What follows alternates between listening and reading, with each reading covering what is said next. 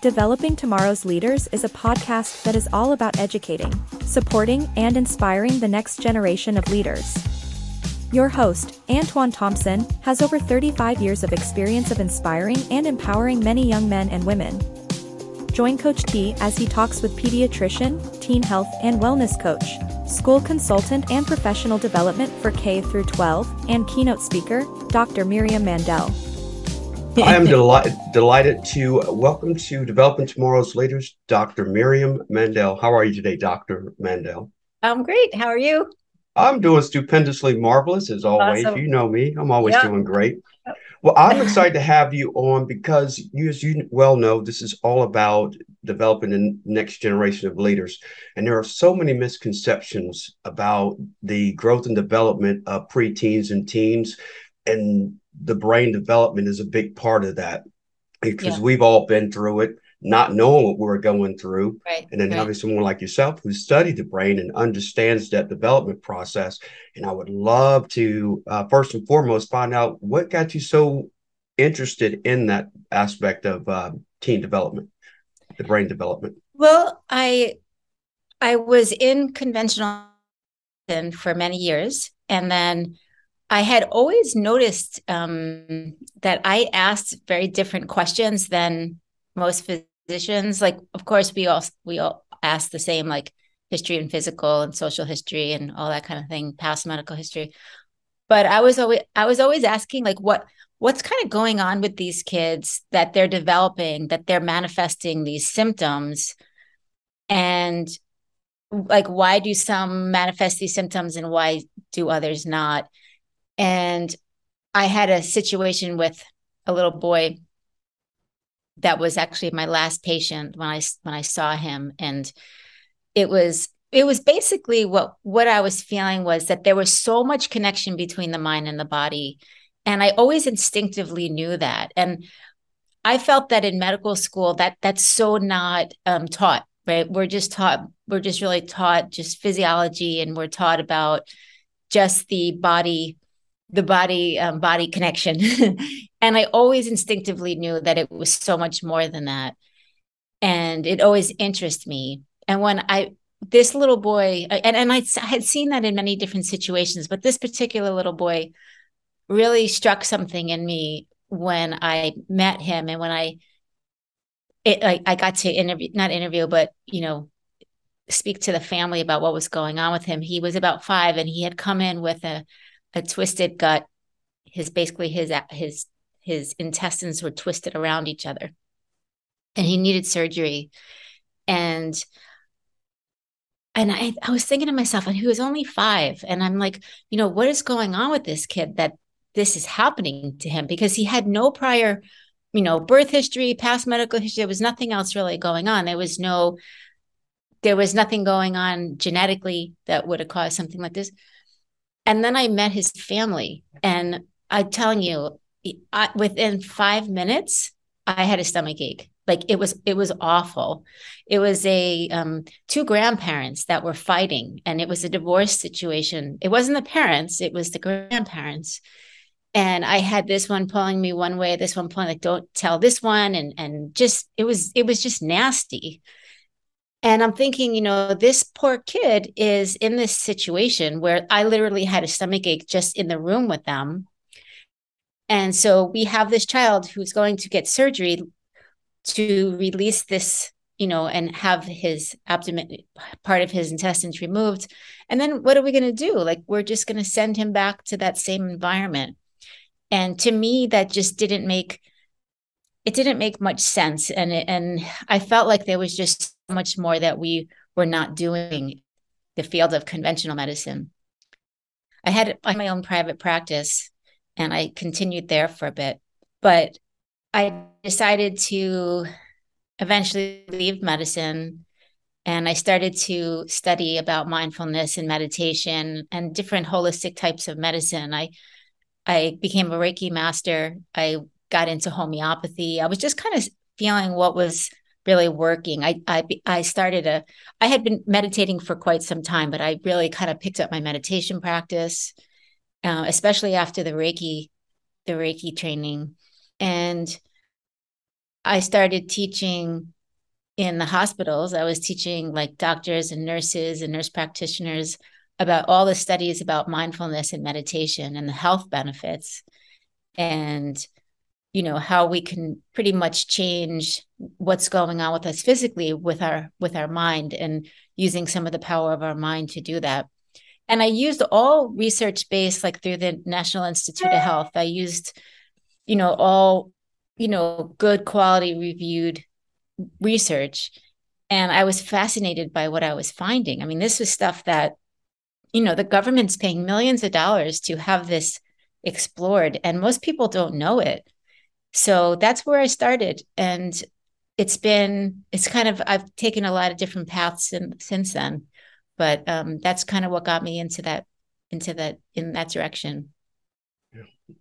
What's So that was interesting a long about answer. no, that's fine. No, I mean, I think it's important, but I think it's you really laid a foundation for a lot of what this conversation is going to be about, and it's always understanding the why, Right. because there's always a root cause of a situation. And what you described with this young boy, 5 years old, it's what's happening internally, Right. within the family that affects, and we don't realize what impact it has on kids. And then I'm actually going to jump in because this is a great opportunity for me to ask this question.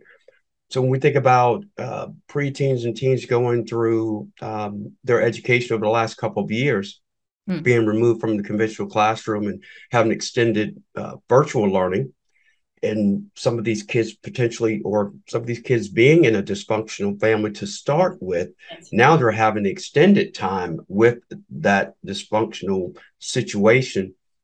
What lasting impacts does that have in relation to their personal growth, and obviously with their brain development at that stage? Well, that's kind of a big question, just because it really depends on what age they're at.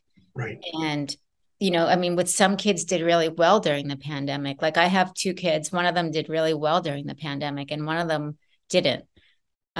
She just really missed being in school, and one of them just thrived. So, it kind of depends on the kid about the whole pandemic thing. There was a lot of repercussions from that with the mental health issue, and which is extremely unfortunate. But depending on their age, I mean, a lot of the programming, like literally like programming that we get as a child, is from preconception, like the third trimester of pregnancy, until about 7.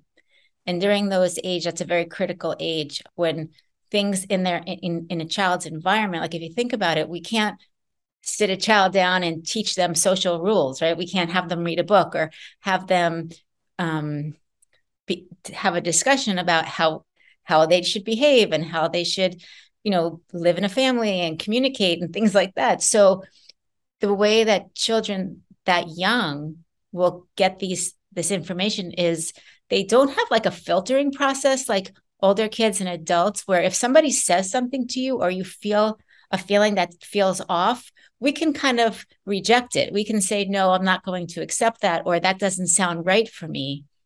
But under 7, there's no filter. So it goes right into their subconscious. So these are the things that most of us are dealing with, this subconscious programming as an adult. And, we all try to be the best parent we can, but we do the best that we can, generally. But a lot of these behaviors and a lot of these subconscious thoughts, which takes up much of our daily life. Like research has shown up to 95% is that we're actually dealing with subconscious, these underlying issues that we got from when we were very young. And what unfortunately they don't really talk about changing them, because we actually can change them. Some people don't realize that they can change them, and we can as adults. Obviously it's easier as children. Yeah, so it really depends on the age. And then there are issues obviously with pre-adolescents, adolescents during their brain development. Very important for kids that age to have that social community. It's really part of our biology.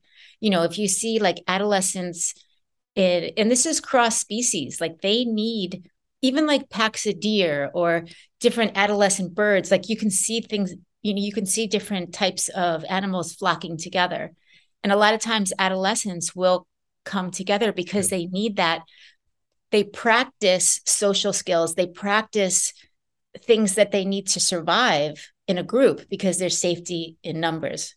So that goes for humans too. And when somebody would be kicked out of whether it's a human or any other animal, if a young, like an adolescent, part of that group was kicked out, or anyone was actually kicked out or left alone, they would die. So it's biologically in our genes to want to be in a group and have that safety and have that connection. And that's why as adolescents, we push away from our parents, because we need to find our own tribe. Right. And so it's about, with humans or with other animals, a lot of times it's about finding your tribe and then coming back. But they have to have those pushing away moments. It's built into us biologically. So a lot of times parents will take that personally. The way the whole brain is set up is to have that happen. So we are geared towards that. So it has nothing to do with the parents. I mean, there's been articles showing that there are actually times in development in adolescence where a child or an adolescent will block the mother's voice. It literally, like they will be blocking they won't hear them like they would like a friend, or a peer. And that's just part of our biology. So parents, sometimes when they understand some of the things, don't take it as personal. I'm going to repeat that one because I think that's really important. No, because I think you're absolutely right. They take it personally because they're assuming. I can be honest with you. I've been around kids long enough from, let's say 9, 10, and then I'm around them till they're like 13, 14. Yeah. And I see the change in even me because we built a really good relationship. But then I see them now kind of drift. And I'm kind of like, hey, kind of what happened here? Right. But then I realized that is part of that process. But then guess what? We develop a different type of relationship. It's still strong because once I understand where they've gone, I can reconnect and understand it. Yeah. And now I can communicate with them on their level, still like we did before, but now they've evolved to another level. And then that's a great point. And so, do you have a couple of tips for parents to prepare them for this transition, because we know it's going to happen and it's part of their development? Yeah. I mean, really, I guess the only thing I would say is to be aware of it and to support it, because it is something like the more we resist it, the more there's going to be pushback. And that's really with anything, with anybody, not even just kids, right? I mean, a spouse or a friend, like when we set certain expectations or demands, nobody wants to do what somebody else wants them to do, right? And it goes probably twice as much for an adolescent. So just understanding that this is a normal part of biology, even, I don't think it's necessary to really tell your kids that, but I mean, it is a normal part of their development. So, they should know that sometimes this is going to happen. And it's because they don't even understand it. They don't understand why it's happening. And it will come on sometimes very quickly, where a child is pretty, a lot more dependent on a parent. And then they get to a certain age, or, during puberty, and it's going to change quickly. And there are so many things going on in the pre-adolescent and the adolescent brain that really make these kids into different little humans. Like they are completely being rewired. So I like to talk about that with parents. I talk quite a bit about that in the schools, because then they understand that it's what's normal and then what to expect, because there are some really pretty developmentally appropriate things that happen during certain times that are pretty predictable. And I would also think that during this process, that the interaction with peers and friends, they could increase the tenacity of that change, meaning it could be more immediate as opposed to gradual because of the influences Yes. outside the home. Is that fair to say? Yeah, and it probably has to do with the relationship too. I mean, I'm sure there's going to be some overlap there. Yes, it is biology, but if you don't have a strong base with your child, then that's going to be probably more dramatic. Versus if your child is feeling more at ease, and some of it is going to be genetic too. Some of it is, it's not to blame anybody. It's just, I think that, I mean, what I've seen in with my clients and with my kids, it's that if there is that strong base, it's not going to be as dramatic as some of these other kids that are quite dramatic, getting involved in really needing to feel like part of gangs and part of, I mean, I did my medical school in New York and in Brooklyn, and there were some, 12, 13-year olds out coming. I mean, and I learned, because these kids, like, gangs is a big thing. That's why kids join gangs. They actually need to feel part of something. So very important, sports are great. I'm a big, I love to see kids getting involved in sports and being part of a team. Some schools, it's even required. I think there's some science behind that. No, there definitely is, but there's also been a significant fall off, obviously due to COVID, with athletic participation. Perfect example here in this area here in North Carolina.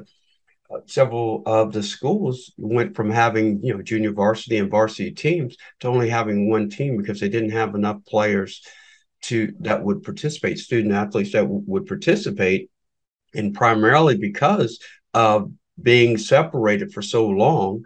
And I think, again, going back to my question, I was talking about the extended virtual learning process and the lack of the social and emotional connections that they were so accustomed to with the day-to-day education environment allows some of them to disconnect from the extracurricular activities and, to your point, reaching out for other social engagements besides athletics. Mm. So when you say that, do you mean like when the kids were allowed to go back, they chose not to go to sports? Exactly. Huh. Exactly. It's interesting. Why Yes. do you think that is? I think, in my opinion, I think it's because of the extended separation. It gives them an opportunity, just like with all of us, even as adults, it gives us a chance to reflect on where we were, where we are, and where we're going. Oh, yeah. And it's like, how important are sports to me now that I've been removed from it for a certain amount of time? Got you. Where do I see myself? Am I really going to be that kind of player? And we're talking about kids that have been playing up to sophomore in high school, and then all of a sudden junior, senior year, which is usually your most Right. Right. exciting time to be there. Like, I think I'll give that up. I didn't realize that was going on, the sports. Yeah, it is. It's unfortunate, but at the same time, you're kind of explaining some of the reasons why. And as Well, as you explain it, it just kind of yeah. stood out to me. You know, that brings up something too that goes on. Now, how old were these kids that We're you talking just, 13 to 15. yeah, so that's really prime age of there's a certain development that happens. So in pre-puberty, right before puberty, and and leading up to that, the circuits in the brain, like the connections in the brain, are huge, meaning there's a ton of them. They're there's the same amount of neurons, so there's the same amount of nerve cells, but there's a lot of different connections. Does that make sense? Like, Yes, it could yes. be one cell connecting to another cell, and instead of two connections, now there's 150, right? So what's happening in their brain during this pre-puberty time is they're just absorbing as much information from the environment as possible. So they would be more interested in starting a sport. They'd be more interested in learning the guitar or learning all these new things. They ask a ton of questions. They're very curious about everything. This is part of what makes them human. And so they want to know, and and they don't even, sometimes they don't even care about the answer. They're just asking and asking and asking, trying to absorb all this information from the world that they're, kind of new in. And then what happens at around 12, 13, 14, through puberty up until actually 25 when it finishes. But once they start hitting puberty, and 15 is a perfect example, 14, 15, when a lot of times things go awry with these kids, what's happening is these connections that they're so massive, they actually get cut in half. So they're losing some of these connections. So things that they loved to do when they were younger is no longer interesting to them because those connections were separated. So what I like to make a point here with kids and with parents is also this also comes into addiction too. When you are during this phase of your life, 13, 14, 15, when you are really creating the circuits that are going to be solidified as an adult, you're starting to really disassociate with the ones that are not going to be meaningful, and you're strengthening the ones that you need as an adult.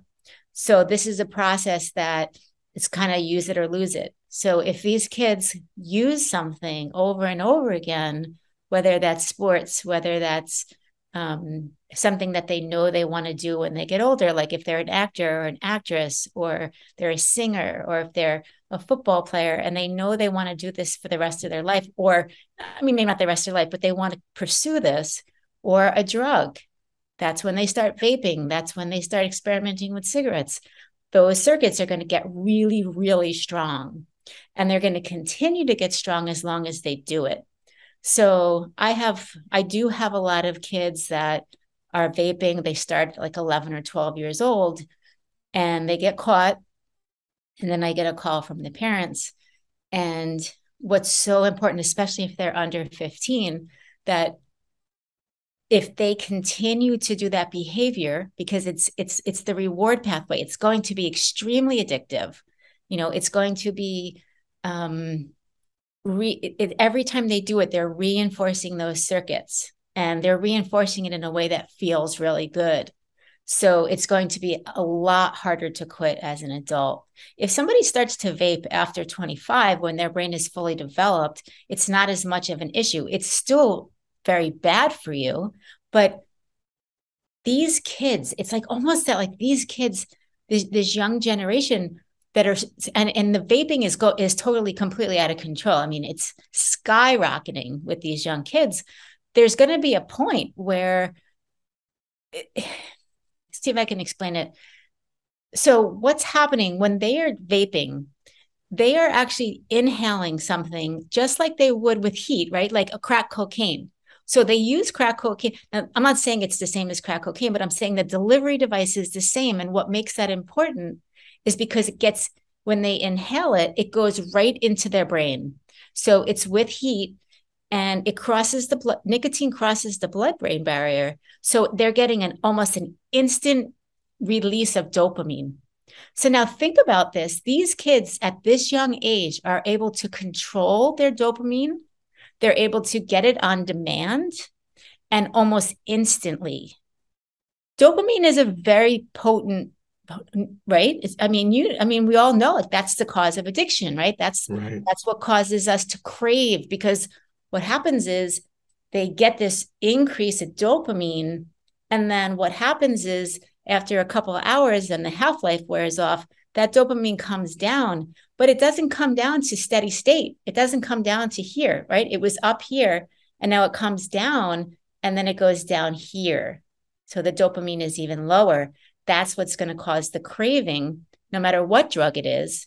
So like something like, vaping actually causes quite a bit of an increase in dopamine that feels really good to them. They get a little bit of a high, they get a little bit of a buzz, they get that feeling of concentration, they can focus, because it's not just the dopamine. There's other things involved too. With nicotine, it affects the nicotinic receptors in our brain, which can cause some of those things that they're craving, and then they'll crash. And then a few hours later, they start to crave it, and then they'll take another couple hits off of it, come back up again. But what they don't understand is that they're going to need more, like tolerance, right? The body builds tolerance, and they're going to need more and more and more of it. So that's how people become chain smokers, because same thing with cigarettes. Except with cigarettes, it's not as quick as with vaping. It's much quicker. That dopamine release is much quicker. So it's not a joke. People, and it's advertised to kids, and it's kind of made like it's not that bad, and it's bad. It's bad. And we're having a generation of these kids that are, if you think of it that way, right? Like they're controlling their dopamine on demand. That's not the way the world works unless you're a drug addict, right? Right. Yeah. Yeah. So they're not realizing that doing a sport, going out for a run, that's going to release dopamine. There are things, we have dopamine receptors in our brain. We have these nicotinic receptors in our brain and our body for a reason, because we need these things. But when they're abused, then you're going to start getting into problems. But naturally, we can get these things. We can get dopamine, right? I mean, there's all sorts of studies on, you can take a cold shower and the dopamine effect can last for hours.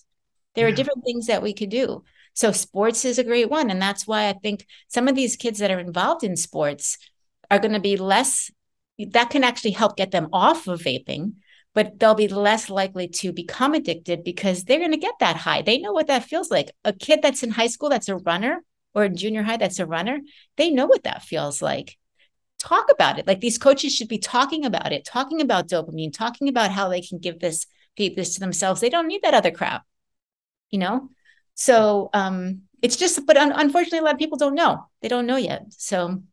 Well, they're learning now, because this is great. This is again, it's why I want to have you on, because it's just, for me, that last part is quite interesting, because in the role that I'm in, I have an opportunity to share that, not just from the basketball aspect of it, but the impact of it in their lives beyond sports, and how you can replace that. And, you talk about dopamine. I mean, social media is another example of it. Yes. When people get addicted, this is adults too, but kids do as well. Mm-hmm. And it's it has the ability to have a lasting negative impact, because they're trying to compete with everybody else for likes and follows and all these things, and trying to go viral. And then they start doing crazy stuff just to get attention and likes again. So that also is another aspect of it.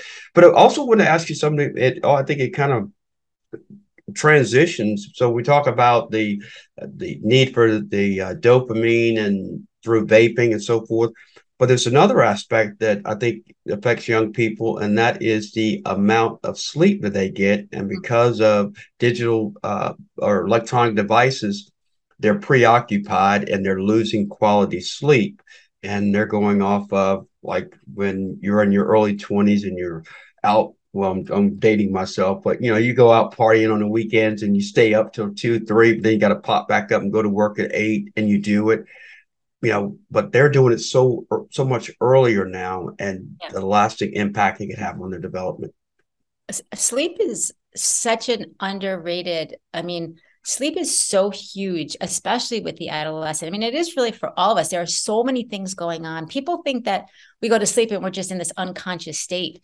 But during REM sleep, we have different phases of sleep. But during that rapid eye movement part of sleep, our brains are actually 30% more active than when we're awake. So there's a lot of processing going on during sleep. And with teenagers, what the problem is, this is what causes, people talk about drunk driving, but have you ever heard of Matthew Walker? He's a scientist over at UCLA. He says the number of people, rounded to the nearest whole number, that can cognitively be unimpaired with less than 6 hours of sleep is 0. He says it's more likely to be struck by lightning than to have no cognitive deficit with under 6 hours of sleep. So that's a very strong statement. He's written a book called, I have it around here. It's called Why We Sleep. Yeah, great book. Actually, I have it right here. Okay. This is a great book, Why We Sleep. And he has podcasts and he does a lot of interviews. And I mean, it's amazing what goes on in sleep. I studied sleep for about two years because I was completely fascinated with it. So it was hard to kind of let that go. But I talk a lot about sleep. But what happens specifically with the adolescent So these kids in middle school and high school, a lot of times they have late start.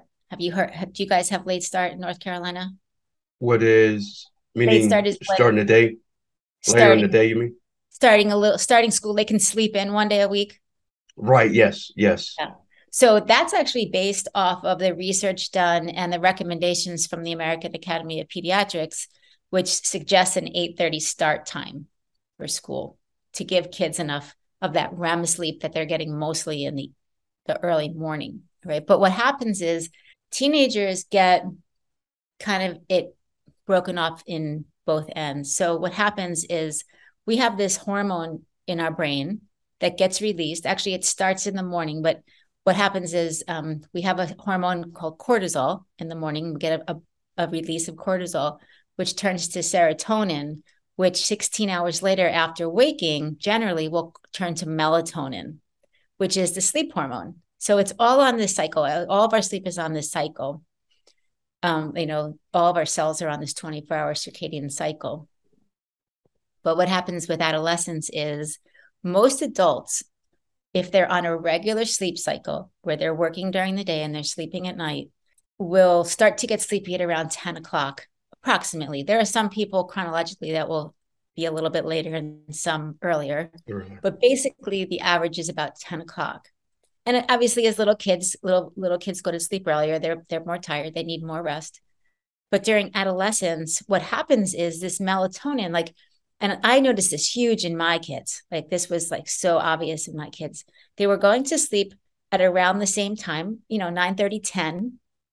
And then all of a sudden it was like in middle school, it happened to my daughter in middle school a little early. My son was a little bit later. She just could not fall asleep.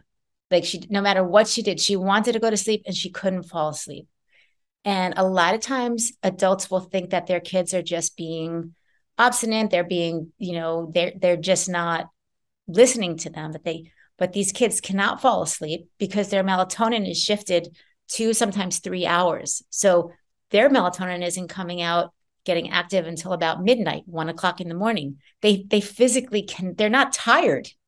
So it becomes like this sleep anxiety cycle, where like they're being yelled at to go to sleep. The kid actually sometimes wants to go to sleep and they can't fall asleep, right? Yeah. But it's nothing wrong with them. That's a normal process that they go through.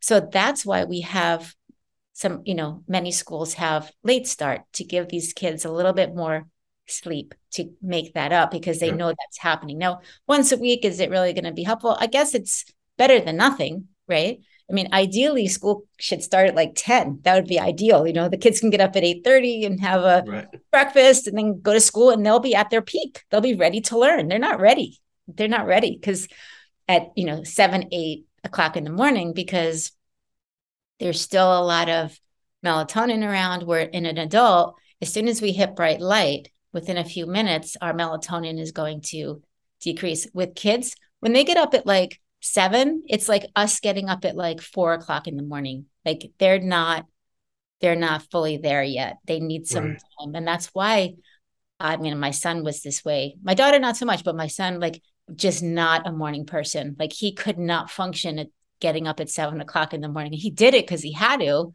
or 7:30. But now he's better. Like he kind of got through that phase, but it is something that most kids go through. So they're missing the deep part of sleep at the beginning of their cycle.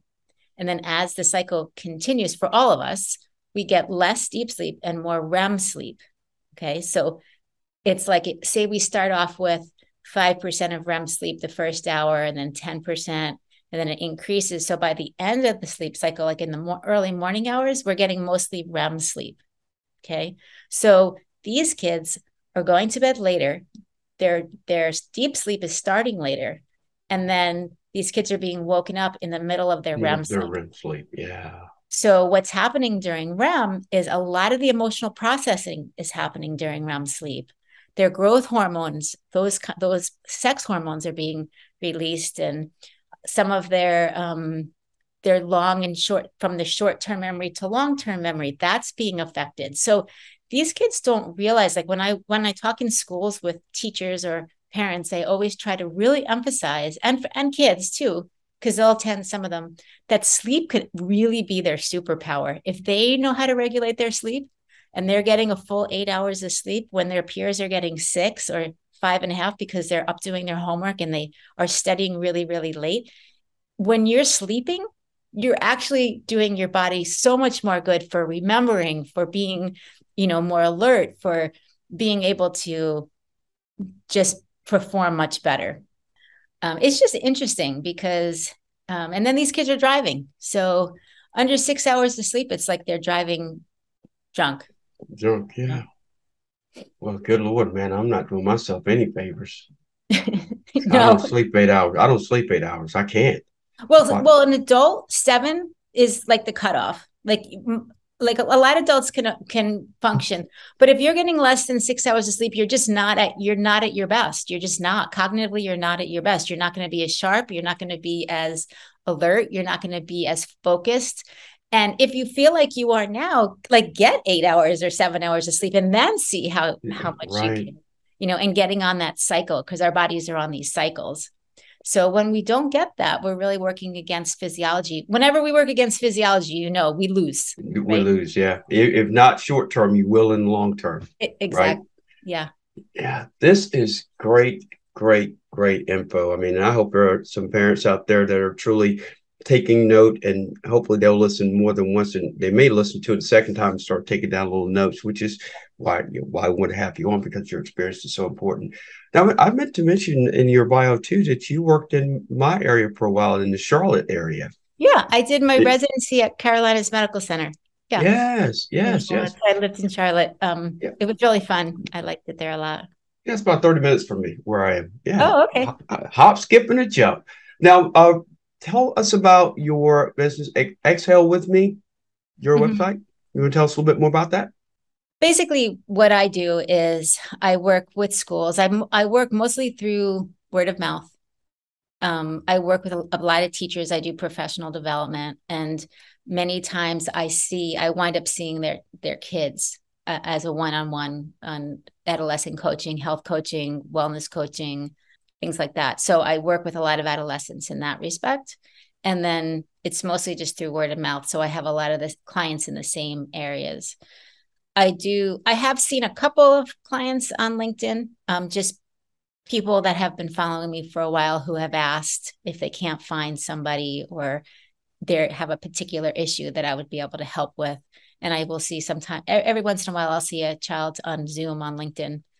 But mostly I do adolescents in my area and work with schools either in my area or that I do Zoom. I do a lot of Zoom with faculty and parents. So that's really I love to work with parents. And this goes back to why I got into this part of medicine, is because when I was first going into school, I actually was getting my PhD in psychology. That was my long-term goal. I was not in pre-med. I wasn't doing pre-med.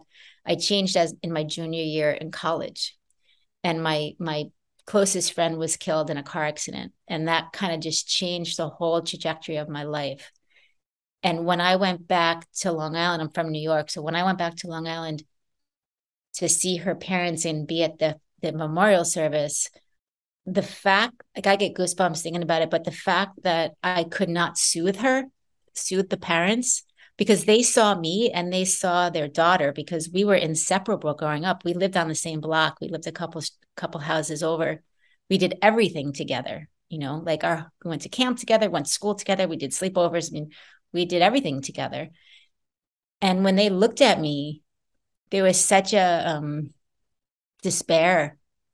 And one of the things that I wanted to transition into medicine was I wanted to be able, I felt so helpless at that time. Of course, and as a doctor, we're helpless sometimes too, right? We can't, that's something that couldn't have been avoided. But my whole thing was to soothe parents. And that was always my favorite thing, was to be able to, they would be upset or they would be worried about their child, and it was nothing to be really worried about. And that was always my favorite part of that particular job. And now that's really what I do. I do a lot of that, like a ton of that. It's like I'm always doing that. And because I can do it in this respect.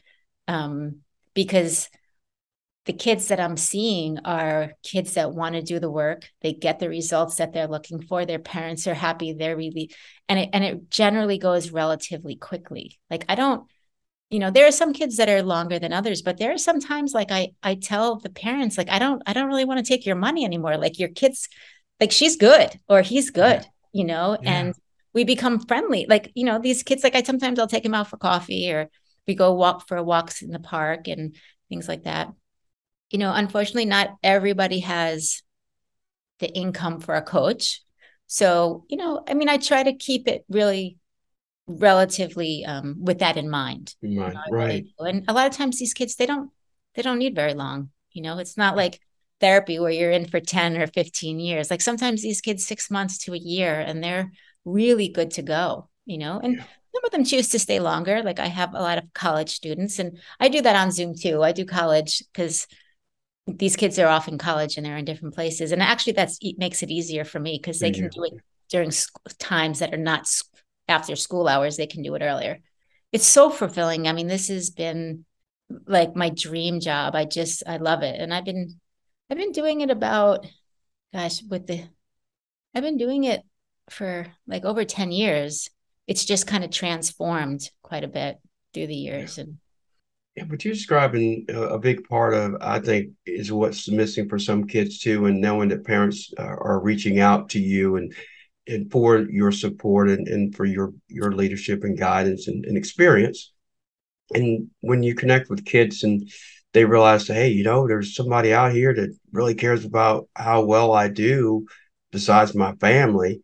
I think it gets them focused faster than them struggling trying to find their way for some, because they try, going back to what you're saying too, is that feel that need to be wanted and to fit in.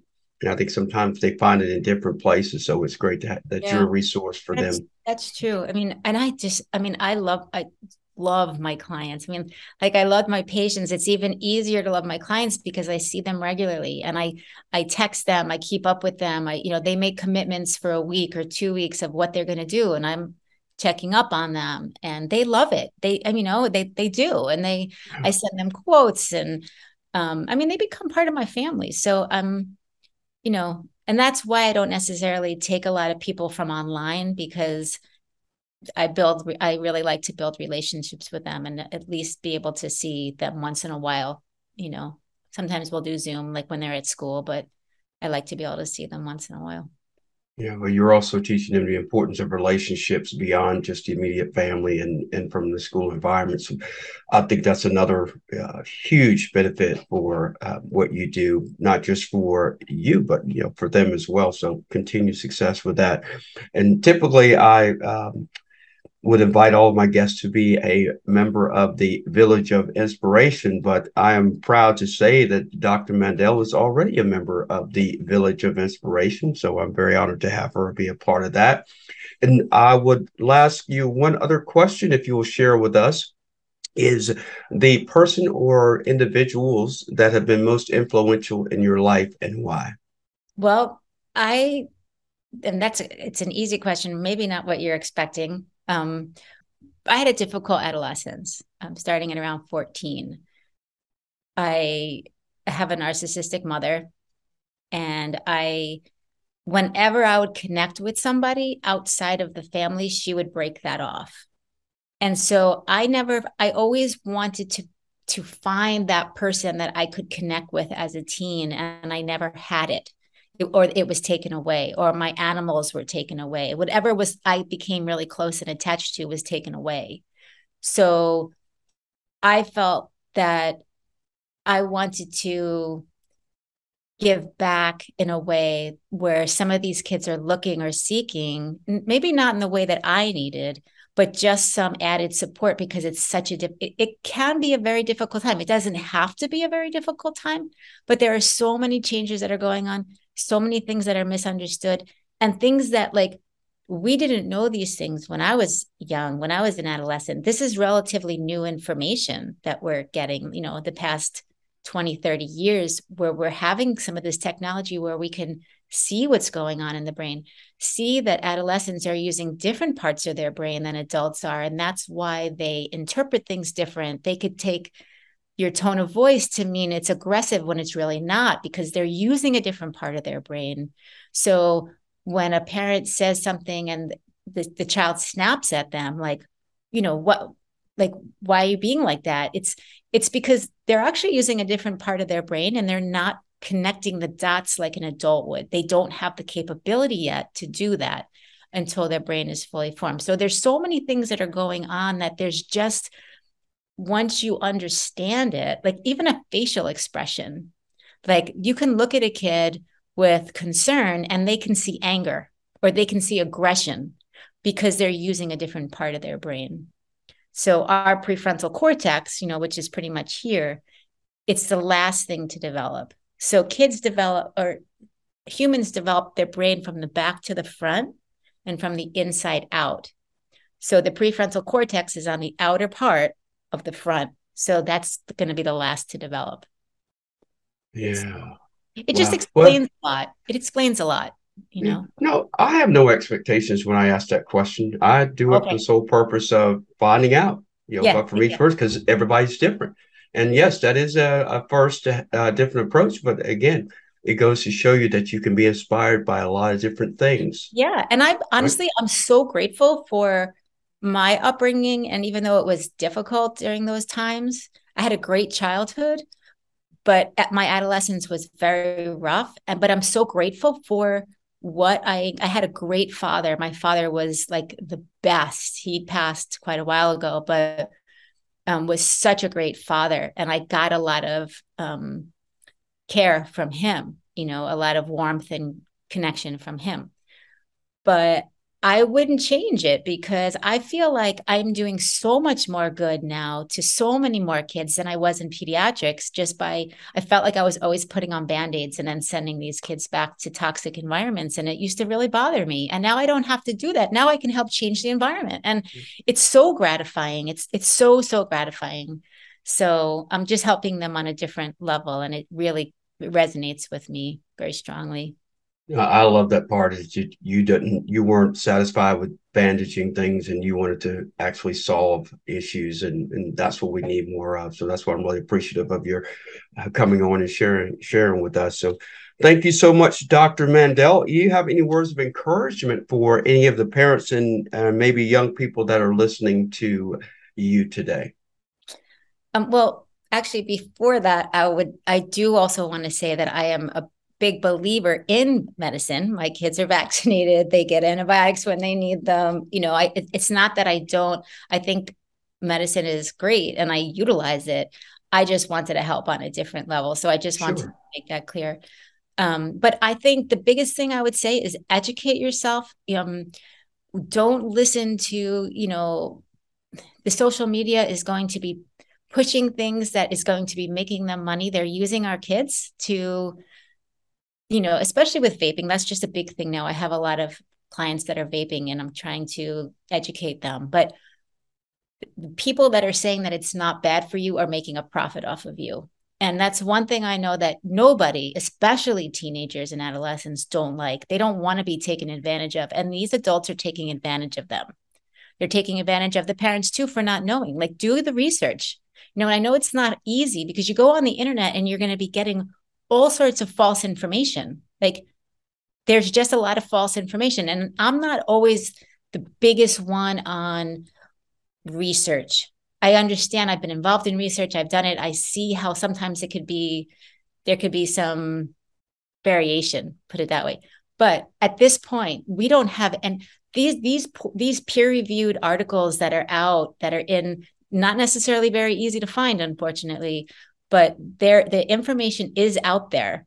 The truth is out there. It just takes some effort to get to that truth, not just going on TikTok and seeing an advertisement that vaping isn't that bad. And you're like, okay, good, great, vaping isn't bad, because that's what you want to believe. Right. But if you just think about it, you're inhaling a substance that's addictive plus, up to 30, 60 chemicals inhaling this into your lungs. Like, how could that be good for you? Yeah. How could there really be a benefit there?